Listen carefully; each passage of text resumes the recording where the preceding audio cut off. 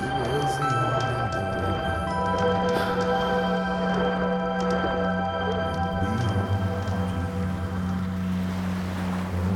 the time. Hey, hello again, friends. Season 2, Episode 3, Bar is Closed. Alright, so I'm about 75 days of not one drink. It's interesting when you kind of start to go that long. And again, as you all know, haven't really identified as an alcoholic as much as I have an addict, I guess is probably the right term, right? Even though I'm not a hardcore drug user or anything, the reality is that I was and have been most of my life outside of some of the recreation using alcohol a little bit too abundantly to smooth and soothe those painful parts of myself that I didn't want to acknowledge. And so sobriety and the kind of terminology still is new to me, but at the moment I feel like just a non-drinker, right? Which brings me back to this kind of self-perception I had of myself of somebody who was actually, didn't have a problem or, only drank hard every once in a while and could handle it. So I think I wanted to bring us back to, kind of the first episode and really talking about, some of the apocalyptic nature of really what I had mentioned. And, I've been accused of being dramatic in the past, so I really wanted to regroup on that. And, apocalypse is kind of known for being the end of the world. And, that would be a dramatic statement on my part. I could have been more selective with my language, one might think. And I had to regroup on that for myself and make sure that the fact that came out of me had some level of accuracy and I wasn't being overly dramatic. And so in addressing that, I think really, I had to really look back at the language again because that's what's so important. And apocalypse comes from the Greek word, apocalypsis, and that is uncovering, disclosure, and revelation. Uncovering, disclosure, and revelation. And so it can be, perceived in a prophetic way, a prophetic revelation, especially concerning a cataclysmic event of some sort. And it can even go on further to say that, in which forces of good and evil are at odds with each other. And so when you put it in that vein, I can sanely say that for me, this was the right use of word, that it was a apocalyptic moment of my life, and it went on through multiple episodes, if you will, and seasons and series and through different people, of which again I'll continue to kind of unlayer with here in my conversation with myself and with you. But that being said, really the cataclysmic moment for me was that nothing at all was what I thought. I mean, straight up, that I had been living for 49 years with a completely different perspective and point of view on almost everything I know. And I thought I had so much figured out, right? I mean, that was not expected. I mean, I knew I had blind spots. I knew that I had issues, if you will, that still had room to be worked on, as we all do. But I had no idea that I had what I really now believe had it all so wrong. And the funny thing about that is that, that kind of information starts to trickle into you, right? And so I'm talking about straight up before the apocalypse. So in this particular case, I think also what makes it more apocalyptic is that my belief systems and what I believed what was and how important those belief systems were to me and how emotionally attached I was to those belief systems and to the people that I attached those belief systems to and with, that was even all that more important because we were in the middle of a COVID pandemic. In many cases, we were all shacked up together under my roof.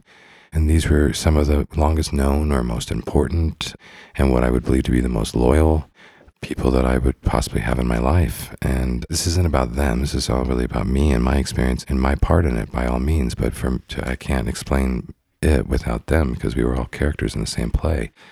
But, really, obviously the hints and the signs had started to drop in for months, and those hurt, they stung.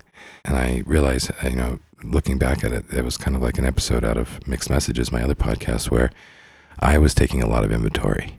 And I didn't realize how much inventory I was taking about this, but I was. And so I started stacking and all of these things with each one of these individuals. And I really tried what I believe within my capacity at that time to go back and address these issues and try to head them off at the pass, if you will, and go direct into them and see if I could have really serious acceptance and reconciliation and recognition and of each one of these issues I was having with each one of these individuals, if you will, and then some with myself and the whole experience, as all this kind of stacked evidence was starting to show up that it wasn't what I thought it was, and that was really difficult for me to grasp.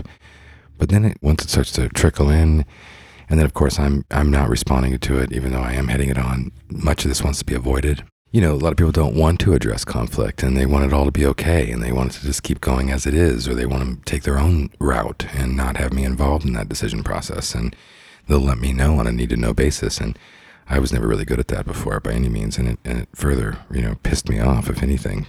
But then it went from trickling into pouring, right? And now it was just really obvious, and that became overwhelming. I was overwhelmed with how obvious it was.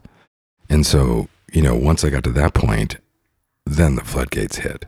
And at that point then, once the floodgates hit, and it was a real realization that I had to acknowledge that nothing at all in my life was what I thought it was.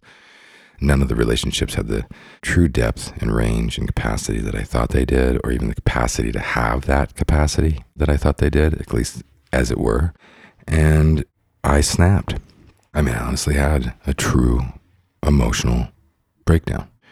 I never really knew what that was like before. I think I spent my whole life trying to avoid anything of the sorts. And, I've heard from people since then. Everybody's like, well, everybody breaks down once. And I'm like, I didn't know that. And I haven't seen very many people do it in my life. So that was all very new to me. And so, there are reasons why people snap. And I know that mental health is a big issue throughout the whole pandemic anyway. And others who are listening now might be on the verge of snapping themselves. And others may have already snapped. And others don't know they're going to snap. But in my case, I'm a human being who snapped, and I really called it like I broke. All of this information was way too much for me to handle. And I thought I was pretty good at handling information, and I broke, and it crushed me. And so from there, once I broke, I really, tried to measure in on what I was feeling, and what I was feeling was deep and utter sorrow. And it wasn't just from the immediate experience. It wasn't just from what was happening individually or in the group, or in that hive mentality, or during the circumstances. It then took me back to all kinds of my childhood and all kinds of my upbringing and all kinds of my life experiences that then I realized that I had built my belief systems around, and then therefore I built this fake perceptive experience that I was living, and that all these people were living it with me, which they weren't. Not like that. So once I realized the sorrow, and I realized it so deep, well, then that moved me into what I would consider now paranoia. And I went into a really deep state of paranoia. And that entered into profound states of what felt like prophetic prophecy experience. And in that, I actually did reconnect and find Christ, and ultimately my soul. I rediscovered my soul. That I've been saying that I acknowledged my soul my whole life, and I stuck it in a jar, and it was like a pretty firefly in a jar on one of my shelves while my ego was running wild. And so this basically, kind of hit my neurons. And if you know anything about neuroplasticity, it was new information. And that's the only way our brains can really fire off these neurons to go out and seek answers to new, is if we get new information. If it's not new information, then it just kind of, those neurons fire off to the same map that's been going on since you were 4 years old, and it tells you this is how you're going to respond to this. You're going to be angry here, you're going to be sad here, you're going to be distant here. But this was such new information that, the heartbreaking nature of it, it just now went out to the universe of my brain and shot into galaxies unknown, and came back and said, we got to go find a whole new map here, because nothing applies your whole life, and everything that we're about to tell you about how you should respond to all this isn't here. We don't have it in the computer. So we have to go out into the uncharted territories of your mind and come back with more information. And by God, that's a scary, scary, scary process if you haven't been through it. And now that I have, I can speak more candidly about it, and I can speak more patiently with myself about it, and fearlessly. I'm not ashamed of what I went through. And so once that paranoia really went into full effect, that then took me to a little place called grief. And I had not talked or acknowledged grief, and I can't tell you how long. So sadness I've lived with. Disappointment I've lived with, but my expectations have always been super high of myself and others, and that was a part of my delusion. And so now I entered into the world of grief, and that is what took months, is walking through what I now understand to be a grief journey. And that was essentially a complete journey through every memory in my memory bank while my brain is trying to figure out what world I live in, what am I, who am I, what does it all mean again, who do these people mean to me, what did I ever mean to them, just mind-boggling. And so then when you're in that kind of grief, frankly, you're delusional, a different kind of delusional. I was delusional before, believing that what I believed, to be honest, for the longest time, super optimistically delusional. But now I'm delusional to the point where I can't make sense of any of this information, and I can't make sense of why I have it. I can't make sense of why I don't have the right answers. And so then the delusional goes into, it mixes with the paranoia, and now you make up whatever stories you could possibly make up that seem logical at the moment to really make it make sense, because really I was shattered. It was straight up shattered. And when you snap, obviously, like, there are animal instincts that are at work. This isn't just the mind, if you will. I believed in the core belief system of my animalistic nature and being that my life was at risk in a number of ways. I'll get into that more later in future episodes. But in that snap, I then had all the animal stuff going on. I had all the mind stuff going on. But then it was like the only thing that made any sense, and the only rationalization I could come to is, and it really was a part of the new information coming back to me in my brain cells in this experience, was you have to kill your ego, because this guy can't survive. I mean, I literally was in a complete and utter downward spiral into what I would consider hell on earth, and I could not have been in more pain. And I was clamoring on for help from the people that I loved and trusted and thought loved and trusted me the most, and I was the most devotional to, and I thought were the most devotional to me. And they were like, in this particular case, both on my doing of pushing them away and them not understanding me, and the fact that none of what I expected was real anyway, but it was like grabbing onto a cliff where you think you're going to get a hand and you're going to stop falling, and it was just slippery. It was just slidey rock, and I couldn't get my fingernails in, I couldn't get my hands in. It's like if you're trying to grab somebody to pull you out of the water and you just grab their hands and they slide off. And so none of those people were available to pull me back, to pull me out, to lift me up, and to help me navigate, or to even at some point save me. And everything that came back to my mind was very clear that there was no putting the pieces back together. And so you really just have to kill this guy, Heath Burr. You have to come to a place where everything that you thought you knew and what he thought he knew can't coexist with this new you and this soulful you. So it was like, okay.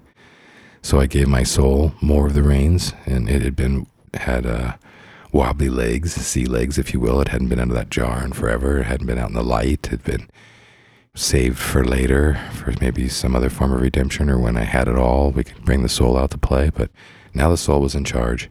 He was done, and all I could do was continually tear down everything I knew about myself, what I thought about myself, and what I thought about life through that lens of this guy named Heath Burr.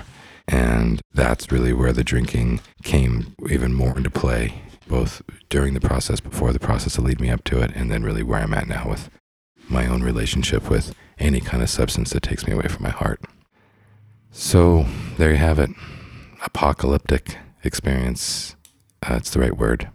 75 days sober now, walking through my own heart, emotions, feelings, thoughts, and self-identifying with a new version of myself. Thanks for being here.